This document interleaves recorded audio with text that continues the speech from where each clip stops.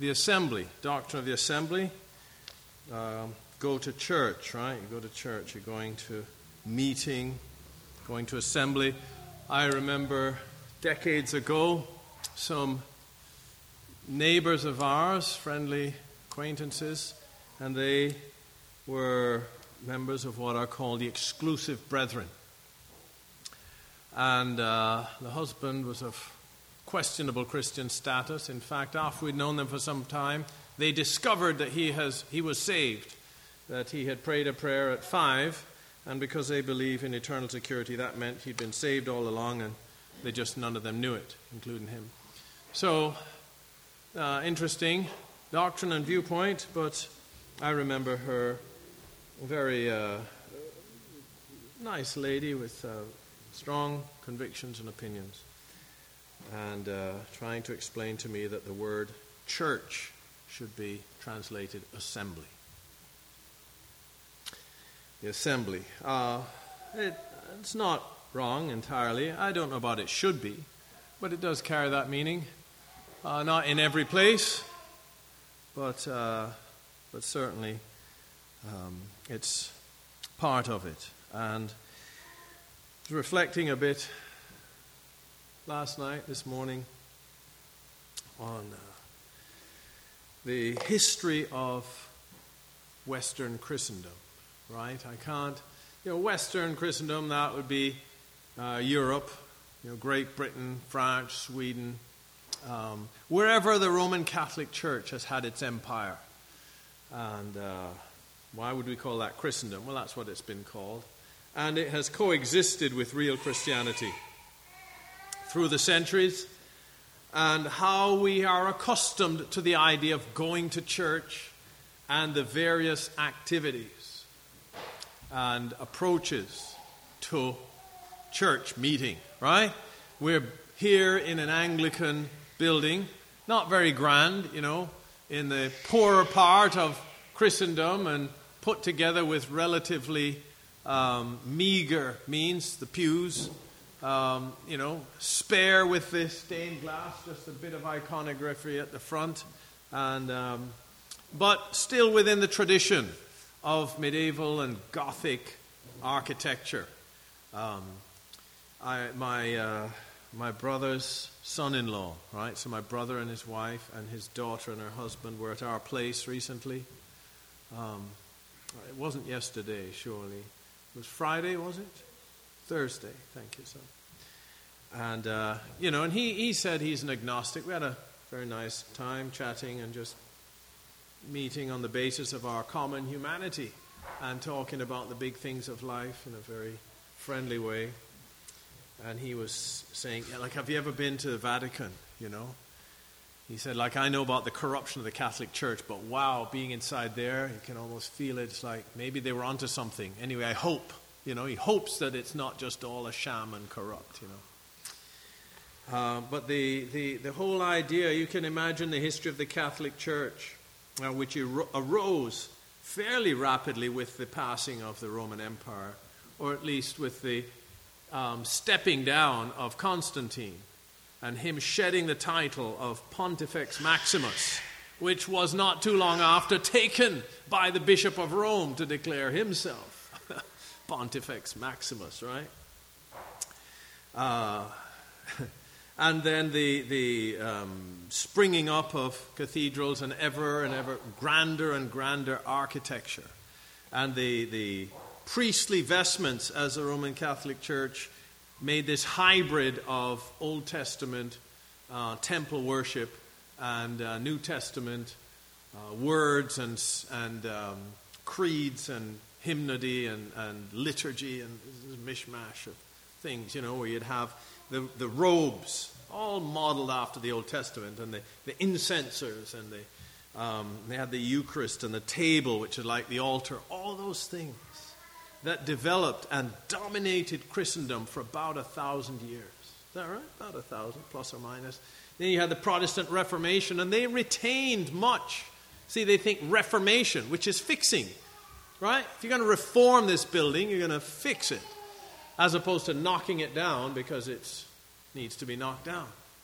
And so you will see these steeples on so many of the traditional, these high cathedrals in Presbyterian churches, Anglicans such as we're now, and these obelisks on top, steeples, which those that are studied in symbology and world religions and occult and so on will tell us is an ancient pagan occult symbol dating back, I think, to Baal worship. The Washington Monument and all of these steeples that you see on everything, Mormon tabernacles, even the Baptists have steeples. Everybody, these remnants of this counterfeit church. And the whole structure of the meeting as modeled after the Roman Catholic Church. Till we fast forward here into 20th and now 21st century. Say now, it's 23 years in. I know. When I was a teacher, I used to say last millennium when I was a boy. Just underline my antiquity for them.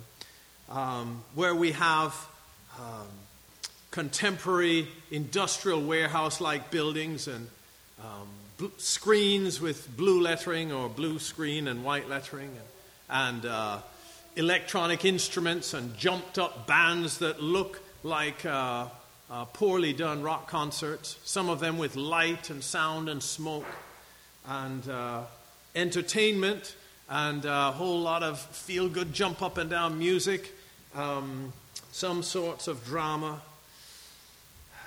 a very theatric, if they're lucky, preacher, maybe an altar call or something at the end, I don't know. Various things. We've been, when the airport vineyard, the Toronto Blessing was a thing, and I suppose as a Christian it was my duty to kind of know what was going on. I think one of the Sundays we went, there was it was Resurrection Sunday, and so there was a dramatic enactment of the resurrection going on there. So you have drama in church meeting today. We've got the rock band, as we said. Perhaps in less theatrical, we'll have more family-oriented things. You'll have Mother's Day specials sang in church on a Sunday morning if it's Mother's Day, because it was a Christian man that coined Mother's Day. Same for Father's Day. You might have, a children's lesson or all of these things that we may have experienced and be accustomed to when you, quote, go to church. Everyone with me? All aware of these things? And my question for us today is, what does the Bible say? What does the Bible say? And if someone would say, well, it's a family gathering. Yes, whose family? It's God's family. So who sets the tone? Are there instructions? Does God care, or do we just make it all up? See? These, I believe, brethren, are important questions for us. And I believe that the Word of God has all the answers for us. That those things of which God cares, and He cares for the number of hairs on your head and for the sparrow that falls, are in His Holy Scriptures that He's given. And so it behooves us, where you could go from a place, I think there's some of them may still be done, although that became no longer official church policy. Was that in the 60s? When was Vatican II? Where they stopped having the Mass in Latin. 65, yeah. So I don't know if anyone does the Mass in Latin anymore. Some zealous Catholics would like the Mass to return to being held in Latin. You can go from that with priestly vestments and incensers and altar boys and bells to a rock concert and everything in between. Doesn't it behoove us to search the Scriptures and to pursue the way that God has marked out for us? Amen? It is most probable that we have at least some things wrong. Just think of what are the odds that we have everything right? What are the odds? Not very high. We've got a math student here. They're not very high that we have them all right. Do we have the integrity to bring our conduct into line with God's Word as we learn? By the way, I don't have an agenda with that. These are things I ask myself. I've got an atheist friend from my childhood. We reconnected some years ago, decades now, and then we've really reconnected in the last 5 or 10 years. We just communicate electronically. He's an atheist, and he challenges me full on, pointed, about what I believe. But he doesn't attack me personally. He'll attack my beliefs. Your Christianity is what I call a replacement parent for emotionally immature people. And he likes me as a human being. And I don't take offense. And I don't say, your atheism is because you're weak. No, not at all. We just discussing ideas. See? And we both lament the fact that it seems today very few people can examine themselves and have their ideas tested without taking offense. That's what it seems. And I hope, brethren, that we can at least examine ourselves and what we believe honestly in the light of the Word of God without getting all offended. And be willing to bring everything into line with the Word of God. Now would be a good time to say amen, if you agree. Otherwise, you could say boo, hiss, if you know. But there it is. Now, where are we going with this? I'm on a path of discovery myself. I don't have an agenda. You know, it's as I look into the subject, there's a lot more here than initially I had thought. And Sean is thinking, cry me a river. You should have seen what I just went through in my own studies. Right, brother? Yes. He is laboring. So I don't have any agenda to do something hasty or anything, but I believe that, brethren, we should be on a path of seeking to rediscover all of New Testament Christianity.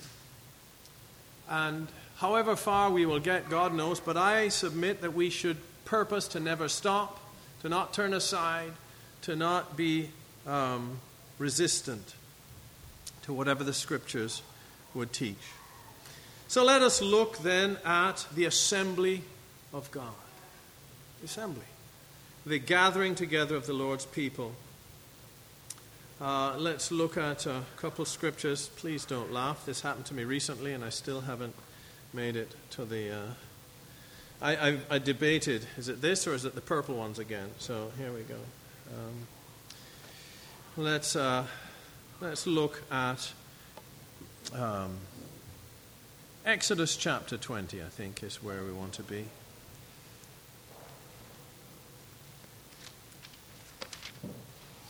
I forget where it was. I walked to the door with someone, took my glasses off, and the other thing fell to the ground, and the screw holding it together was irrevocably lost. So here we are. We've got all of these scraps of paper with various... You know, if I was actually organized, I would be a dangerous person. I think this is the one I want.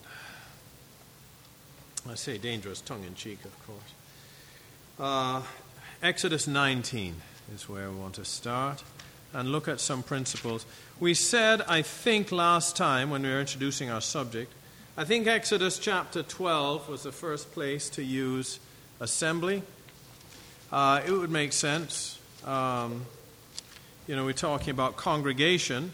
It's in the Exodus where we meet a congregation of God's people.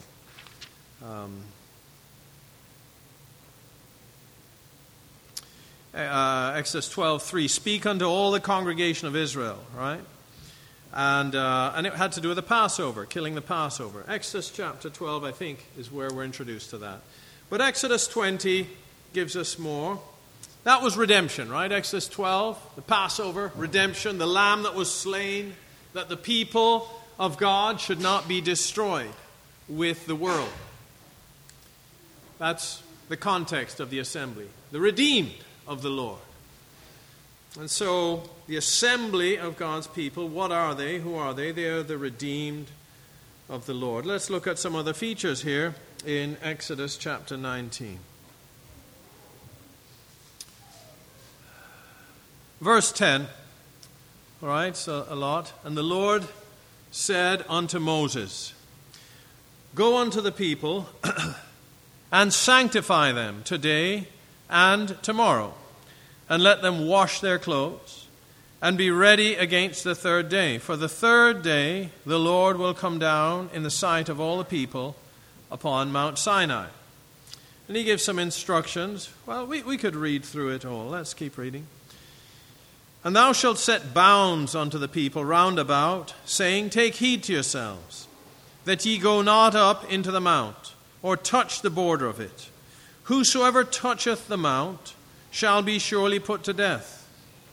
There shall not an hand touch it, but he shall surely be stoned or shot through. Whether it be beast or man, it shall not live. When the trumpet soundeth long, they shall come up to the mount. And Moses went down from the mount unto the people, and sanctified the people, and they washed their clothes. And he said unto the people, Be ready against the third day. Come not at your wives. And it came to pass on the third day in the morning, that there were thunders and lightnings, and a thick cloud upon the mount, and the voice of the trumpet exceeding loud, so that all the people that was in the camp trembled. And Moses brought forth the people out of the camp to meet with God. And they stood at the nether part of the mount. And Mount Sinai was altogether on a smoke, because the Lord descended upon it in fire. And the smoke thereof ascended, as the smoke of a furnace. And the whole mount quaked greatly. And when the voice of the trumpet sounded long, and waxed louder and louder, Moses spake, and God answered him by a voice. And the Lord came down upon Mount Sinai on the top of the mount. And the Lord called Moses up to the top of the mount, and Moses went up. And the Lord said unto Moses, Go down, charge the people, lest they break through unto the Lord to gaze, and many of them perish. And let the priests also which come near to the Lord sanctify themselves, lest the Lord break forth upon them. And Moses said unto the Lord, The people cannot come up to Mount Sinai, for thou chargest us, saying, Set bounds upon the mount, and sanctify it. And the Lord said unto him, Away, get thee down, and thou shalt come up, thou and Aaron with thee, but let not the priests and the people break through to come up unto the Lord, lest he break forth upon them. So Moses went down to the people, and spake unto them. And God spake all these words, and he gave them the 10 Commandments. At the end of which, right, at verse 17, when he finishes with the 10th commandment of not coveting, verse 18, And all the people saw the thunderings, and the lightnings, and the noise of the trumpet, and the mountain smoking. And when the people saw it, they removed and stood afar off.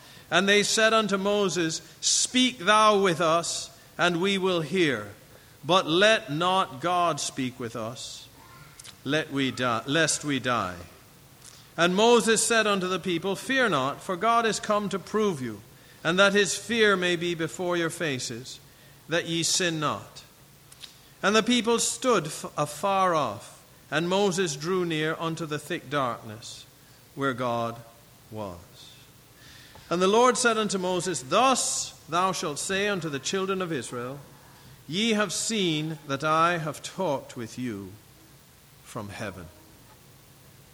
We'll stop the reading there. Now, that's quite the dramatic passage. And what I would like us to do, what I want to attempt to do with the help of God, is to rightfully divide the word of truth. That's a word that Paul said to Timothy. Why? Okay, well, let's look at it. How many of you have ever heard the phrase, oh, that's Old Testament? Put in a way to kind of dismiss the applicability of what is said. Everyone familiar with that? Now, there's truth to that. Whosoever shall not be circumcised shall be cut off. That's Old Testament. But you can't bring that into the church and force, new members to be circumcised. So, we need to rightly divide the word. But love thy neighbor as thyself, that's Old Testament. The Lord Jesus taught it as well. So what we need to do is to use the Old Testament scriptures properly. And it's a bit misleading because the scriptures, from a Christian perspective, are divided into New Testament and Old Testament, or Old Testament and New Testament. But that is mistaken division if we don't understand it properly. It's fine, but they're really divided into the law, the prophets, the writings, the gospel, the church history, the teachings of the apostles, and the book of the Revelation. That's really the division of the scriptures. Because the term Old Testament literally means Old Covenant.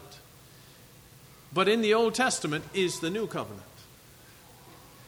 So we simply need to look at the Bible as a whole and rightly determine what was meant for people in old time, what is meant for people in all time, what is meant for people in our time. Rightly dividing it. For example, to whom was it written, when you see Jerusalem compassed about with armies, let them which be in Judea flee? To whom was that written? Brother? Well, I thought someone was one of the brothers. It was. Can we be more specific? Brother Sean, this should be fresh in your mind. The first century, let's get even more specific. In Judea. The Thessalonian Christians weren't kind of, looking out. Does that apply to us today? No. How would we ever see that? Let them which be in Judea flee to the mountains. So there, even in what's called the New Testament, you have a passage that was for people that would be in the future when it was written, but not today. All right, so we need to rightly divide. Not that we can't learn from it, but we need to rightly divide the word. Let's turn to Hebrews and look at this passage from the perspective there.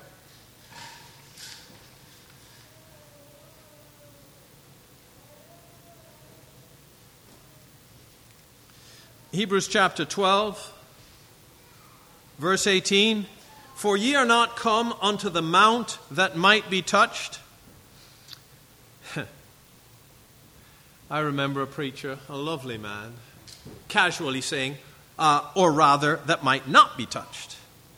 And I remembered then, and it stayed with me, this is 40 years ago approximately, how quick, wonderful men, Christian men are, to just correct the scriptures because they don't understand it.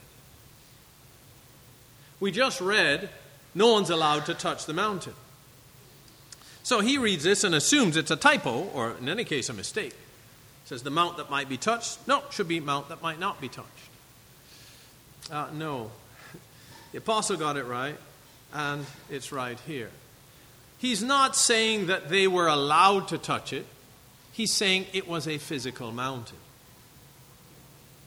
It was a mountain that you could touch with your hands in terms of ability, not permission. In that specific case, you would die if you did, but he's saying you're not coming to a physical mountain. It's written exactly right. We need to make sure that we understand the Bible, not change it, because we don't like it. We think it says it wrong. God help us. So many people are prone to do that. I'm glad that God gave us men that didn't, but were faithful to it. We are not come unto the mount that might be touched, and that burned with fire, nor unto blackness and darkness and tempest, and the sound of a trumpet, and the voice of words, which voice they that heard entreated that the word should not be spoken to them any more. For they could not endure that which was commanded. And if so much as a beast touch the mountain, it shall be stoned or thrust through with a dart. And so terrible was the sight that Moses said, I exceedingly fear and quake. But ye are come unto Mount Zion, and unto the city of the living God, the heavenly Jerusalem, and to an innumerable company of angels, To the general assembly and church of the firstborn, which are written in heaven, and to God, the judge of all, and to the spirits of just men made perfect, and to Jesus, the mediator of the new covenant, and to the blood of sprinkling that speaketh better things than that of Abel. See that ye refuse not him that speaketh. For if they escape not who refused him that spake on earth, much more shall not we escape, if we turn away from him that speaketh from heaven, whose voice then shook the earth. But now he hath promised, saying, Yet once more I shake not the earth only, but also the heaven. And this word, yet once more, signifieth the removing of those things that are shaken, as of things that are made, that those things which cannot be shaken may remain. Wherefore we, receiving a kingdom which cannot be moved, let us have grace, whereby we may serve God acceptably, with reverence and godly fear. For our God is a consuming fire. Brethren, I think we have before us an example of rightly dividing the word of truth. See? There are some things, this is referencing the Old Testament passage that we read. Agreed? It's very plain. The mountain, a physical mountain. You're not coming to a physical mountain that you could touch, but if you did, you would thrust through with a dart. And so, that aspect does not continue. You rather come to a heavenly mountain, a heavenly Jerusalem. So that aspect doesn't continue. We're not going to cordon off, any part of this meeting hall and say, no you people come out here, right? That aspect has passed away. Earlier in his epistle to the Hebrews, the apostle writes that when the first temple was standing, or tabernacle, the veil indicated that at that time the way into the holiest of all was not yet manifested. That was what the Holy Ghost was signifying. But that day is past. Now we all have access by one Spirit to God directly. The mediator of the priests, that is also past. Now you're all priests. There's one mediator between God and man, Jesus. So there were features that were temporary, but there are features that remain. And it is with those features we need to concern ourselves and rightly identify. We all together on this? All right. Well, let's think together then in the Scriptures. Let us identify from that passage and you can pick easy ones. Let's identify from that passage in Exodus and here in Hebrews some of the features of, remember, this is a second place in Scripture of congregation, assembly. The first one was the slaying of the Lamb. Redemption.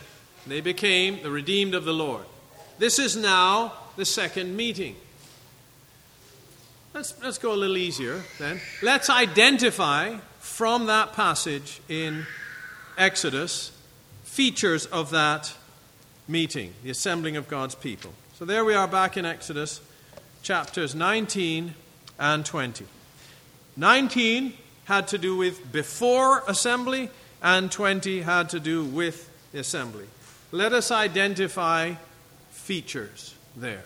I'll give everyone a minute or two to refresh. So we started in Exodus chapter 19 and verse 10, I think. Where have I got that written down? Yes, 19 verse 10.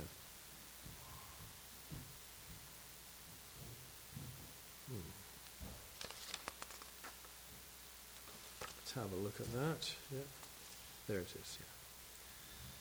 So Exodus 19, 10 to 15, and we kept reading, and then Exodus chapter 20 we looked at.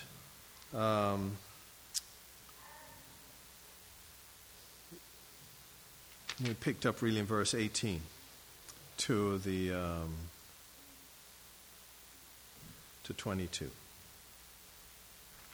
So let's identify some of the features there. From chapter 19, verse 10, which is preparation, to Exodus 20 and verse 22. Let's look at some of the features. What have we got there?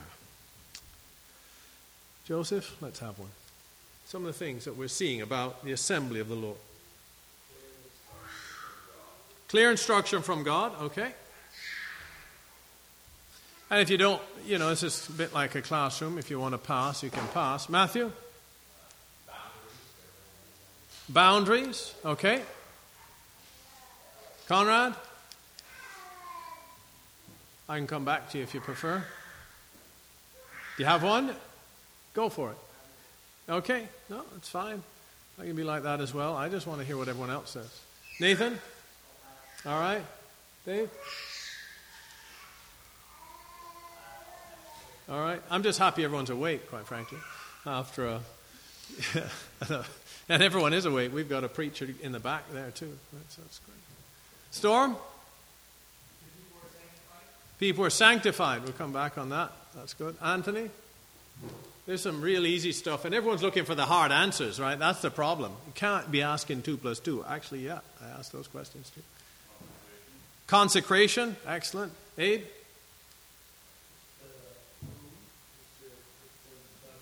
The people. Sean? It was 3 days after preparation. Dave? Helen's Dave?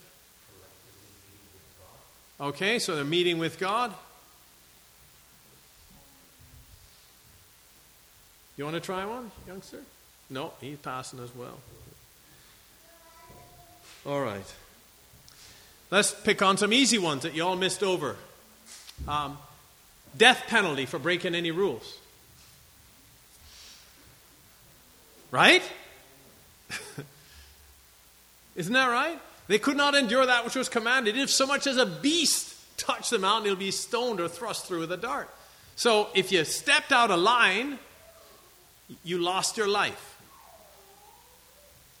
Not very seeker-friendly by today's standards. But there it is. These are features, right? What about when I say drama, I'm going to give the wrong sense. There were a lot of physical representations of God. There was lightnings, thunder, earthquake, smoke, sound of a trumpet, the voice of words. And the apostle says, you're not come to that. Those are all powerful physical things that they saw and experienced. We have a couple of dogs. We have one dog that is interesting. They're both kind of interesting. But when there's a thunderstorm outside, boy, aren't these dogs frightened. Anyone else seen that behavior in dogs? Just loud. It's just frightening stuff. So there was that. Those were elements. Somebody mentioned sanctification and consecration. We had sanctification and consecration. Boundaries. Clear instruction of what was expected. Was that? Yeah, we've had that. Concerning the meeting. How about this? This one's painful. We had the rejection of God's presence by the people. We don't want God to speak to us directly. Did that happen there? That was one of the features. We had the direct presence and voice of God as well. We had the inspired speaking of the Word of God through Moses, through man of God. We had the speaking of the Word of God. So we have the direct presence of God, we had God speaking directly, and we had man of God speaking as the oracle and mouthpiece of God. We had the people rejecting the direct speaking and presence of God and choosing rather to have a man speaking on behalf of God. Is that right? Had that. Those features. As well, a lot of physical. Now, so that's what happened. What we want to know is what should be happening what of that continues? What was for the Old Testament time only? And is there anything there that was done amiss? All right? Let's think and apply our hearts to wisdom and read the Scripture.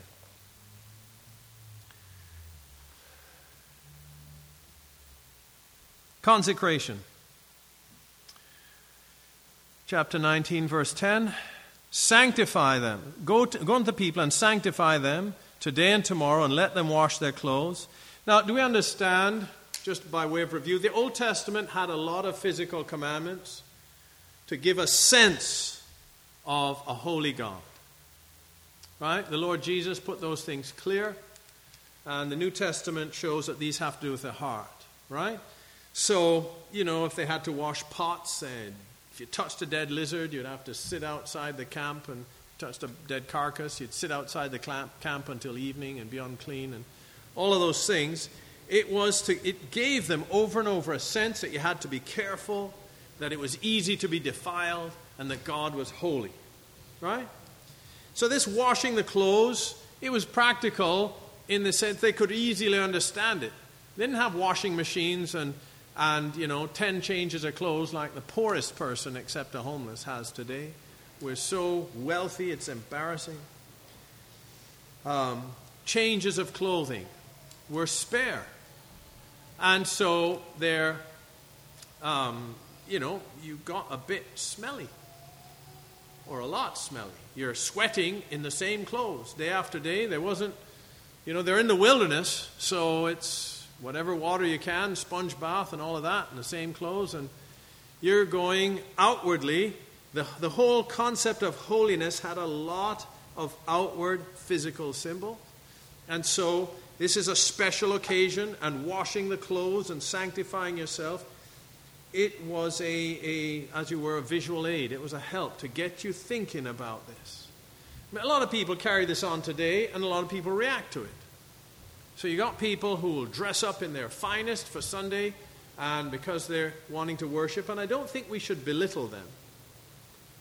It might be unnecessary, but I don't think we should belittle them. That's a heart that's worshiping God. And the person who wants to put on a suit and tie, not so they can show off what a dandy I am, but because they have a notion that they're going to the house of God and they want to be presentable and respectable, although it may be misguided, it is from a worshipful heart. And I don't think such people should be criticized.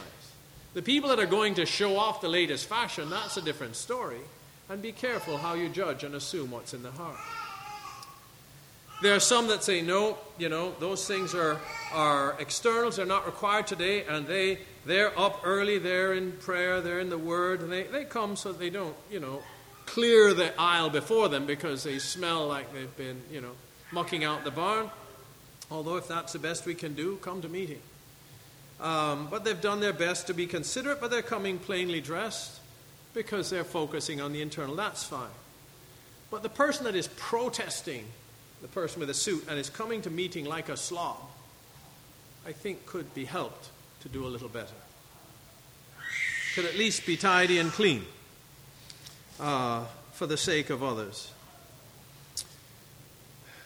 Leaving all of that aside, this business of sanctification, it's an attitude of mind. I don't say I get in trouble. There was some pushback maybe, and even today I heard about it recently. Fault was found with me, and that's fine. I'm certainly open to discussion. Some of these things are misunderstanding. I had made some comment, about not drinking water in the meeting and reverence. Well, the way I remember it is I was really started with people coming into meeting with a Tim Hortons cup and a Tim Hortons coffee. And I expanded that to water and juice and tea and all those other things. And half of us probably have that here this afternoon. I don't know, half of us might have had it this morning. This afternoon's a bit different from the morning, right? We're looking at the assembly. But my point was not to try and get a law in that nobody have a drink. I did mention, people followed the Lord Jesus for 3 days, continuing neither eat. They weren't eating. Fasting for 3 days, isn't that right? 3 days of meetings. in the sun. No games, no food, just the Word of God. It's right there in our Bible. Somehow to suggest that that would be normal today makes you something of a freak or a radical. And I thought it was just being a disciple and reading the Scriptures and seeking to follow them.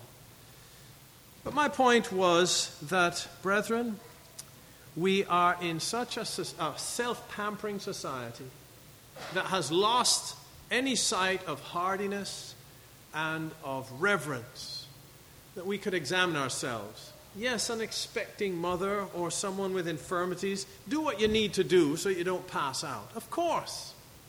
Right? Or you're nursing a sore throat and you've got to song lead, or whatever it is. Right? Of course, do what you need to do. But most of us are just pampering our flesh. Is that, brother? Maybe not in this room. I mean us as Christendom, right? Is that not the case? I have a friend who, for some time, went to a church or an assembly where they had like cafe bars. They're high tables, high stools, and you could just sit there and sip whatever. I think the preacher had a bottle of Snapple, whatever that is. It's some drink that you buy off the thing that he kind of had on the podium, and he's like in his Hawaii shirt and his long shorts and drinking a thing of Snapple.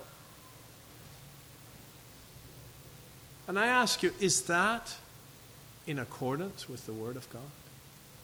Is strolling into meeting late with a Tim Hortons coffee appropriate for people going to meet with our God is a consuming fire?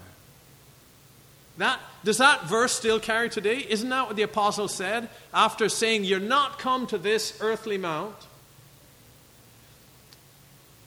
Reverence, godly fear, for our God is a consuming fire.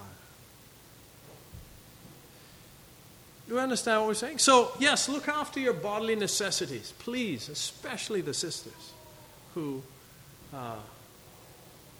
and any brother with infirmity. And we're not going to judge one another. But can we not judge ourselves? And assemble before God with reverence, with some consecration and setting apart to earnestly seek God together. Are these not features in the Holy Scriptures that should continue today? Yes. We don't want yes men. I mean, is this what the Scriptures would indicate? Maybe we don't need to conclude that today. But certainly at first look it does seem that way. That we should be Christians, should be a people, happy to be going to meeting.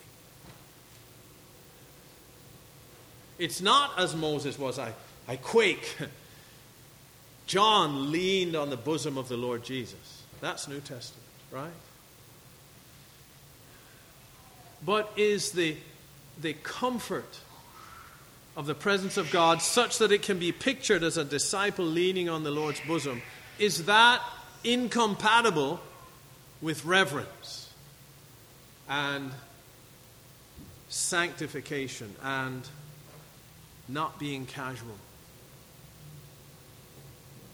I'm not wanting to make rules about it or, have, we can appoint a couple of ushers to go around and inspect everybody and smart. No, that's not what we're talking about. We're wanting to assemble. Let's leave that subject alone and go off to it's a subjective opinion, but it's a question worthy to be asked. Do we remember when trying to remember now, two occasions, I think someone asked the Lord Jesus, yes, he asked the Lord Jesus, what is the great commandment in the law? Isn't that right? What is the great commandment in the law? Do you remember? And it wasn't one of the 10 here.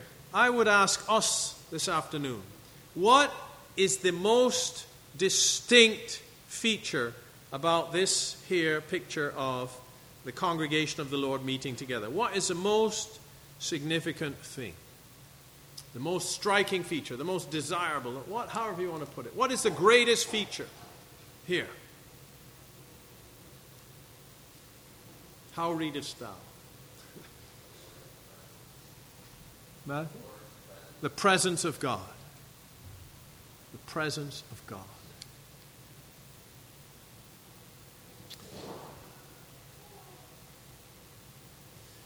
God meeting with his people. This, I would submit, is the core of assembly, church assembly. Is the people of God meeting with God as the people of God. I'll ask another question. Did Moses need to go to the assembly to meet with God?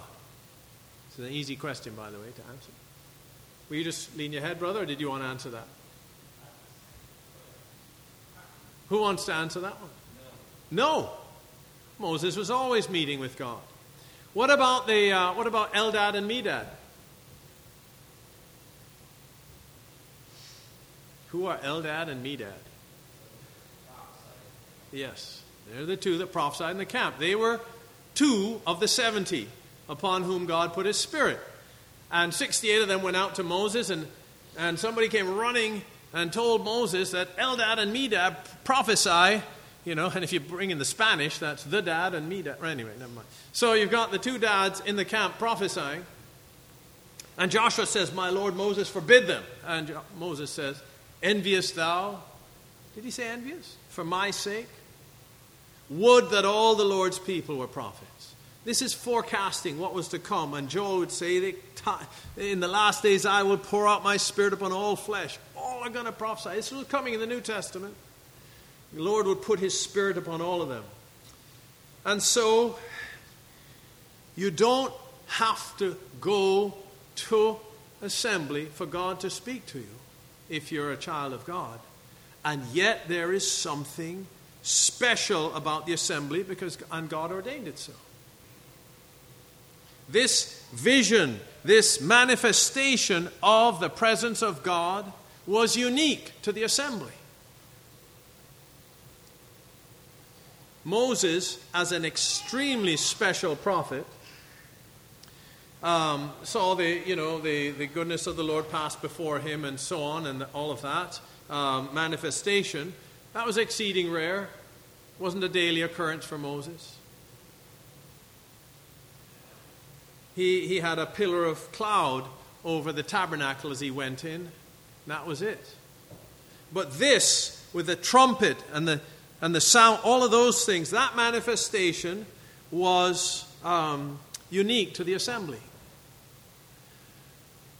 One of the things I understand from that is that there is a unique and intensified manifestation of God among his people when they assemble.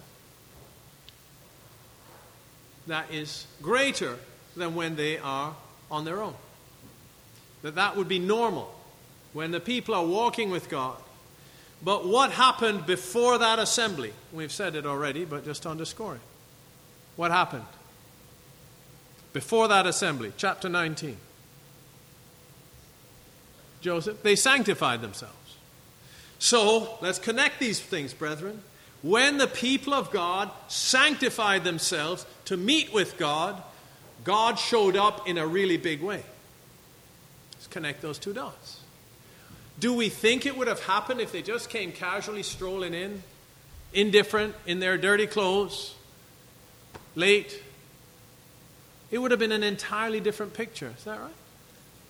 I am not saying that we can guarantee anything or manipulate God. That's not it at all. But I'm pointing out, brethren, these are the ways of God. And if, as Christian people, we want more of the richness and fullness that is ours in Christ to be actual in real time, then we need to walk in the ways of God. We need to approach the assembling of ourselves together with a purpose, a consecration, a sanctification, a preparation, a seeking. God will meet with a people like that. Isn't it so that the Lord said, with the upright thou wilt show thyself upright, with the froward thou wilt show thyself froward? Is that right? Draw nigh to God and he will draw nigh to you. With the earnest one or people that want to earnestly meet with God, don't you think God will earnestly want to meet with them? And the casual people that don't mind very much whether or not God really shows up, God doesn't mind very much whether he shows up. I mean, following that thought.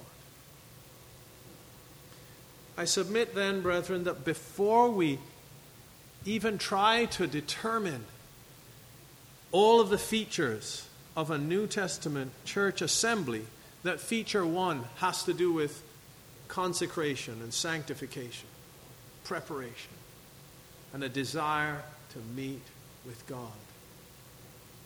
Everybody.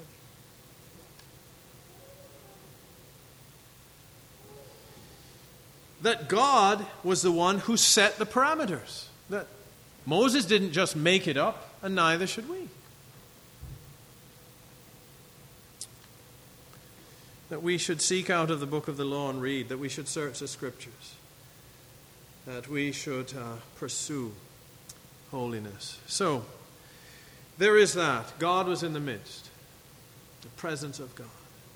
And brethren, let the heart of them rejoice that seek the Lord. We need to guard ourselves, especially, some of us are more prone this way than others. We need to guard our hearts, our thoughts, our emotions from the wrong kind of seeking. Let the heart of them rejoice that seek the Lord. Why? Why would you rejoice when you're seeking the Lord? I'll give you a bit of an illustration. Do you rejoice when you're seeking your car keys? What's your state of mind when you really have to go now and you can't find your car keys? Are you rejoicing? Would some state of angst or anxiety or agitation be more close to your emotional state or normal? Okay, so why would you, but you're seeking something, you're not, I'm seeking my car key. You're not skipping your step. Why do you rejoice when you seek the Lord? Yes, because you have a promise, an expectation. You will find him. He wants to reveal himself to you more than you want to find him. All right? So as we pray, let us not be, oh Lord, please, like we're trying to convince God. It's God trying to convince us. We should be seeking the Lord earnestly, but with a pep in our step, with a joy, with a buoyancy, with a hope. I'm going to find more than I'm even looking for.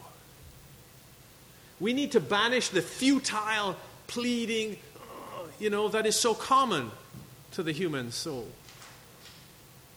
That's born really of unbelief and not knowing the generous heart of God.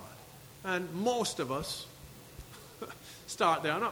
When I say most, I'm not excluding myself. I'm excluding that one person, whoever he is or she, in the room that we're also privileged to have in our midst that aren't afflicted with what usually afflicts the rest of us. That's what I mean. I don't like to say we all if it's something negative, because, that's just too negative. God has given some people complete victory over all these things, and we should rejoice in that. Amen? Yeah. They're there as examples for us. So that's what I mean. It's not that I'm excluding myself, although there are things, praise God, thank you, Lord, you delivered me from. And I think we could all say that as well. So that's why I would say most. I'm not a fatalist. The salvation of Christ is complete for all who will believe. So we should be preparing for meeting with joy, with expectation, with earnestness, and banish this idea of a futile pleading as if we need to convince God. Salvation was his idea. Redemption. The promise of the Holy Ghost. Let's be clear. For God so loved the world that he gave his only begotten Son. That while we were yet sinners, Christ died for us. It wasn't that God had his back to the earth and this repentant, earnest, pleading humanity was seeking the favor of an indifferent and implacable God. Completely the opposite. When we were dead in trespasses and sins, Christ died for the ungodly. This is the God that you now, as a penitent, believing, regenerated child are seeking more of, how much more is he kindly disposed? This is the kind of thing we need to get our heads in the right space and approach him with due reverence. It's not like, I remember a fellow teacher, talking about some of the young people with no manners. And, of course, you can't be too hard on them because they just don't know, and they don't know that they don't know. So I'd use humor, and they look at me like,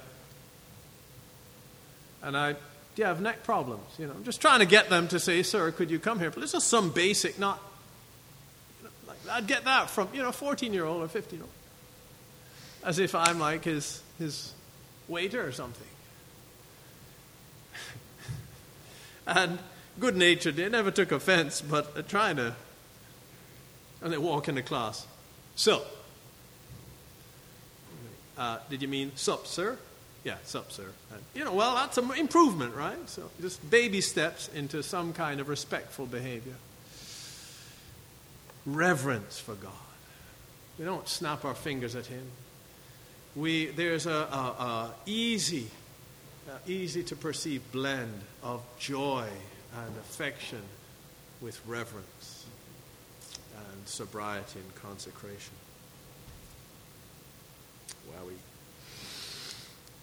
we're going to skate hard next time.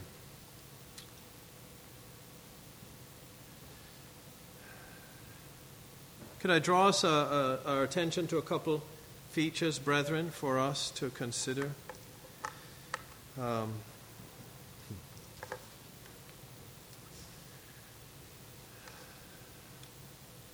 turn to Exodus chapter 20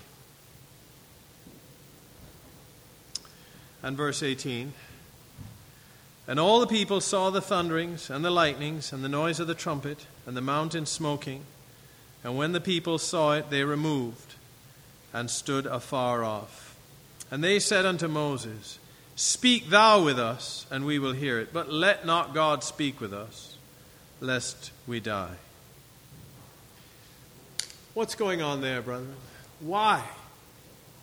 Why would the people of God not want God to meet with them directly and speak to them directly? Now, before you answer that question, think about what follows for the rest of Exodus and Numbers, Joshua and Judges. Think about what will follow this. And then think about that statement. They say, Speak thou with us, and we will hear, but let not God speak with us. What's going on?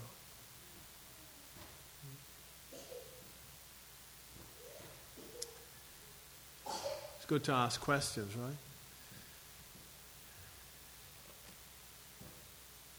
All right, let me ask an easier question. These people here, let's ask a series of questions. I remember a teacher, this was a first teacher mentor when I was at the University of Toronto, and then they'd teach you some theory, and then they'd farm you off to a school for a couple of weeks, and there'd be an associate teacher who was to mentor you for 2 weeks and, help you learn some on-the-job experience. And he was modeling, how to teach, so I'm sitting there watching, and he in a woodworking class, you did have to do theory, and of course, no student wants to do theory when you can be out there with a machine, so you try it. He was trying to liven it up for them and so on. And he said, all right, everyone, stand up, and I'll ask you a question. If you can answer it correctly, you can go and get your project out, So they're all motivated. Yeah, that's what we want. And then he'd ask them a question and go around, and then he'd turn around. Okay, now you ask me a relevant question. And they're like stumped, you see, because some have gone and now said, yeah, the answers are very easy. It's the questions that are hard. Asking the right question to help us understand the Bible. So I've asked us, or brought to our attention, the question, why would the people do it? Say, well, it's because they don't want to die. All right, yeah, we'll come back and really unpack that, if they're being honest there. These people here who met with God and said that to Moses, did they go into the promised land? Brother Anthony? All right? You don't think so? Let's go. Let's trace that answer. Why don't you think so? What's that?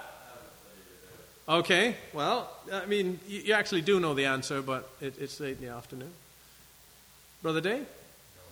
No. Well, that's you're agreeing. You see, you've got support, bro. Why do you say that? Okay, but like surely these men here, surely some of them went in, all these adult men? No? Okay, so, well, how do you know it's only those two? Like, what made it so definitive? It says so later on. All right? No, he's right. Like, let's go. But let's really, there's a saying now, explain it like I'm 5. So let's get it out like I'm 5. Storm, you have anything here?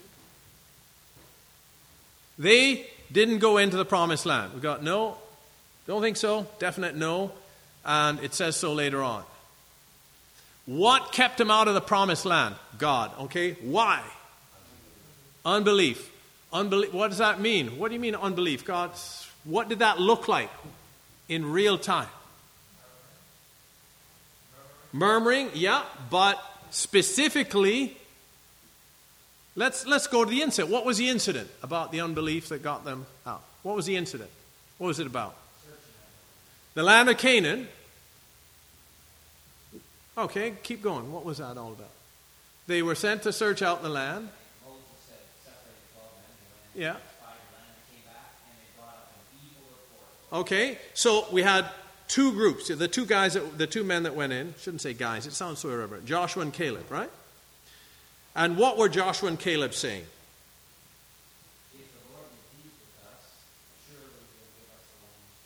Let's go and do this. So what were the other 10 saying?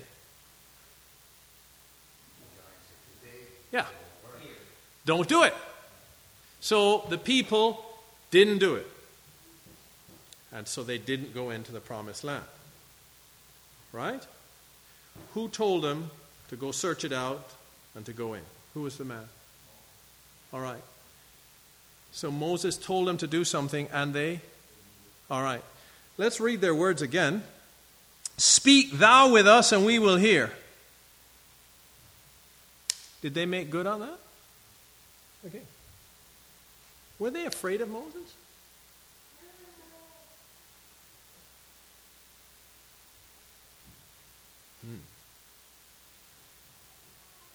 This is a problem, I don't want to get the wrong answer, because who likes to get the wrong answer? And the teacher says, no, that's the wrong answer.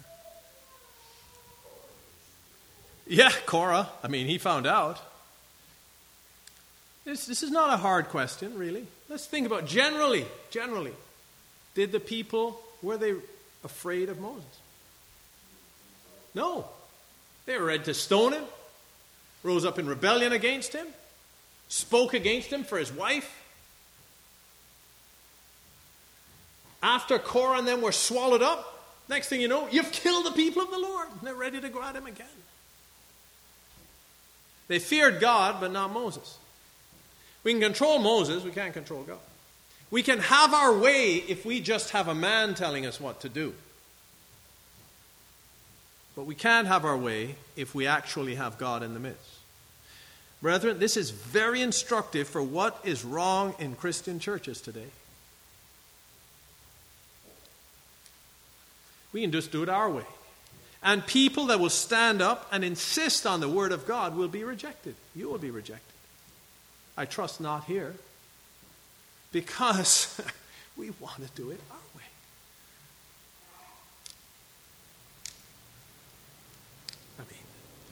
I think the state of Christendom today, so much of church history, so much of what we read in the Bible bears that out.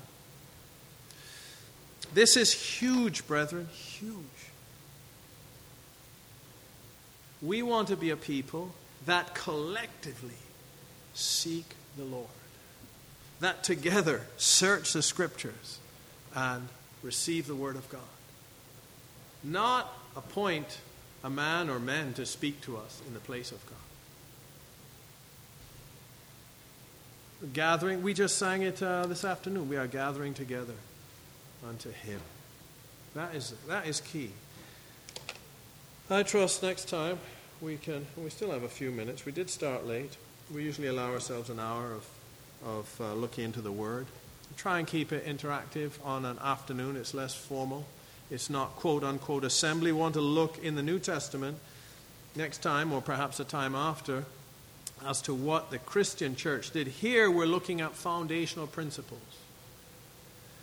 The assembly is God. Fill in the blank. This is, in the Old Testament, the picture we're looking at, the congregation of, two words coming, congregation of the Lord. It's the Lord's congregation, and the Lord dictated how He wanted the congregation to assemble. And the first thing He said is, prepare yourselves to meet with God. So some of this is a reproof or a rebuke to me as I consider how many times have I just been scrambling to get myself to meeting and to be together, whereas really there should be an unhurried preparation of soul and spirit to meet with God. Now, if this needs to be said, and I'm always going to, because I've lived with one of these people, I have a soft spot for mothers looking after babies. So sisters, you are exempt from any burden. God's given you these precious little lives. You're up with them in the night. You're nursing them. They have no respect for time. They poop at the most inconvenient. Is that okay to say? I'm so sorry. Anyway, they soil themselves at the most inconvenient times, needing a diaper change, sometimes messing your dress. Like, you look after that precious soul, and you're blameless before God, right? You're being faithful. Brothers, let us be men and take the burden. Now, that's not to say sisters shouldn't be spiritual and so on. I'm just talking about the realities here. Let's be clear. We're not laying a heavy burden on the sisters, nursing mothers and people that are infirmed. But for those of us that don't have these privilege/responsibilities, we should be preparing ourselves for meeting, seeking the Lord, organizing our lives. So I'm looking back at times. I'm in process, but it's like turning around a tanker for me. Should be a lot easier. But a lifestyle of being prepared, well rested. What a novel idea. Hey, I went to bed earlier so I could be alert for prayer meeting on Saturday. All right? 6:30 prayer meeting. Not just there, but with an alert mind and spirit. Church, prepared, having been before the Lord and ready to assemble with others who have been likewise prepared. And the presence of God manifest in the meeting. Is that right, brethren? This is how we should be assembling ourselves. We are gathering together unto Him. I didn't give him that song to lead, by the way, but I'm going to make use of it. Here in my notes, the assembly, the first point I have is the presence of God. Presence of God. That's what we want. The second point I have is the Word of God. We'll look at that. But this I would submit, brethren, these are foundational to assembly. Let us be a people, not a religious people, a traditional people, just routinely going through the motions. I remember reading an article by Hillel Halkin, who is an Orthodox Jew. I think he lives in Jerusalem. And he writes, or at least he did write, for an American Jewish magazine called Commentary Magazine. And he told me that his father told him, black hat, bearded. His father told him that he had not the slightest belief in the Supreme Being to whom he poured out his heart every day in mournful prayer. Bizarre. But this is religion. This is tradition. This is just the mindless doing of things. We are not for that. We are wanting to be those that walk with and know and pursue and live in the presence of the living God. This is not just a religious duty. We've got to do this. This is as the heart panteth after the water brook, so my soul panteth or thirsteth after thee, O God. And a company of such people that draw nigh to God, God will draw nigh to. He's given the Holy Spirit into the heart of each one that has wholly believed on the Lord Jesus. But there is so much more. Think of these Israelites here. They had already been the people of God. Their sighs came up to God. And he sent them Moses. Well, that was a blessing. Turned really bad, and they got mad at Moses. But in the end, they came out, and what a happy day. Right? They were there. They slew the lamb. They having gone through all the plagues and the hard times. Now they escaped. It was a midnight run. But they spoiled the Egyptians, and they were, freedom.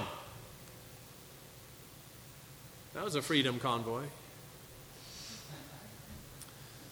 And No Emergency Measures Act shut that one down. I mean, they tried, and look what happened. Yeah. It was short-lived. The joy was short-lived. Now they're at the water's edge, and there's Pharaoh, and they're at Moses again.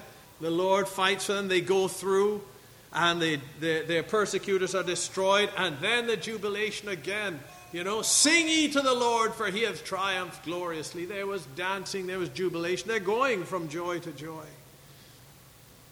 Not long before they're murmuring again. And now this, the mountains quaking, they have the presence of God. They had already had a pillar of fire and a pillar of cloud. They'd had the presence of God, but this was a whole new manifestation and revelation. There's more.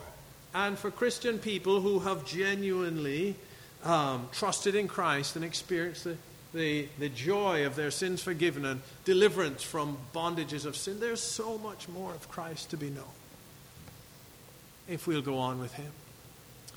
And won't it be so, brethren, that as a congregation we will collectively discover that if we will meet with God God's way? And part of that is coming, assembling as God has commanded. It's not a mountain. We're not coming to a building. We could be in a cave or something. It's the assembling that carries in the New Testament, right? In the Old Testament, it was a mountain, then a tabernacle, then a temple. Jesus said, "Woman, believe me, the hour cometh when ye shall neither in this mountain nor yet at Jerusalem worship the Father." So the mountain, and the apostle just said that you're not come unto a physical mountain. That's not the case, but a heavenly one now. But the approach, the attitude of heart is still the same. We're going to meet with the others. The presence of God is going to be richer, full of the manifestation. What can God not do in the company of such a people? He has all the gifts of his Spirit, right? And he can manifest them through one or another according to his will. And is it not so, brethren, that there may be for us the will of God, manifestation of spiritual gifts, such as we have not known collectively, that God has in store for us if we will seek him as we ought? This is not to reproach or everything that we have done in our seeking of God, but this is to go on with the Lord. Amen. This is the way. Exhort one another daily. Let us seek the Lord, brethren. And, as is my wont, I've not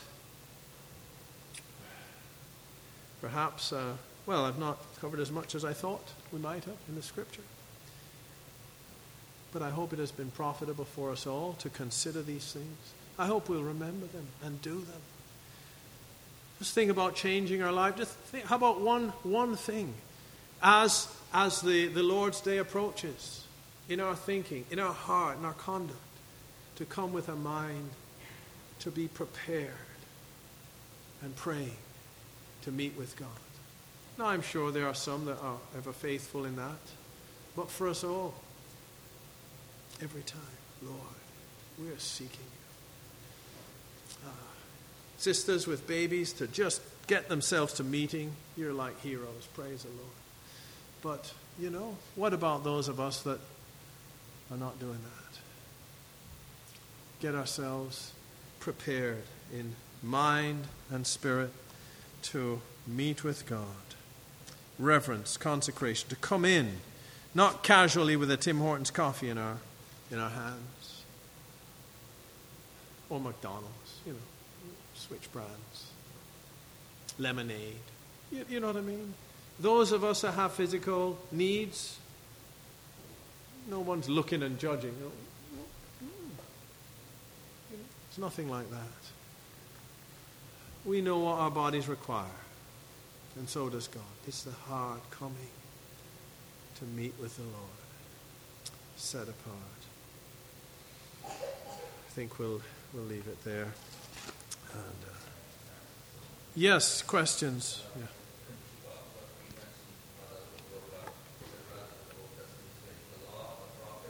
Oh, well, I mean, that's arbitrary on my part. So in the Old Testament, what we call the Old Testament, had 3 divisions. The law, the prophets, and the writings. And the writings would have been put under the heading of the Psalms. And they would include Job, Psalms, Proverbs, I think, Song of Solomon. I forget exactly. Yeah, these would be the right. So the law, the prophets, and the Psalms. Now, when they say Psalms, it's just that the Psalms was, I think, the first book in that collection of books. So they had 3 divisions. Now, in the New Testament, we have the Gospels for Matthew, Mark, Luke, and John. We have the history, Acts. We have the teachings of the apostles, that's the epistles. And we have the Revelation. Gospels, the history, the teachings of the apostles, and the Revelation, which is a culmination of all prophecies. That's really how the Bible is organized, but it's all the Word of God, and we need to rightly divide it all. It's not, well, that's Old Testament, the church begins in Matthew 1:1. That's not true at all. It's because there are things in Matthew that don't apply to us today, but we can still, not directly, but we can still learn from them, make use of them. So it's the rightly dividing of the Word. That's the point. And I'm not one to change Old Testament, New Testament. It's not wrong if we understand it properly. But so many people, that's Old Testament, just wave it away. That's all we were getting at. You're going to race out, right? Anthony, would you want to stand and commend us all to God's keeping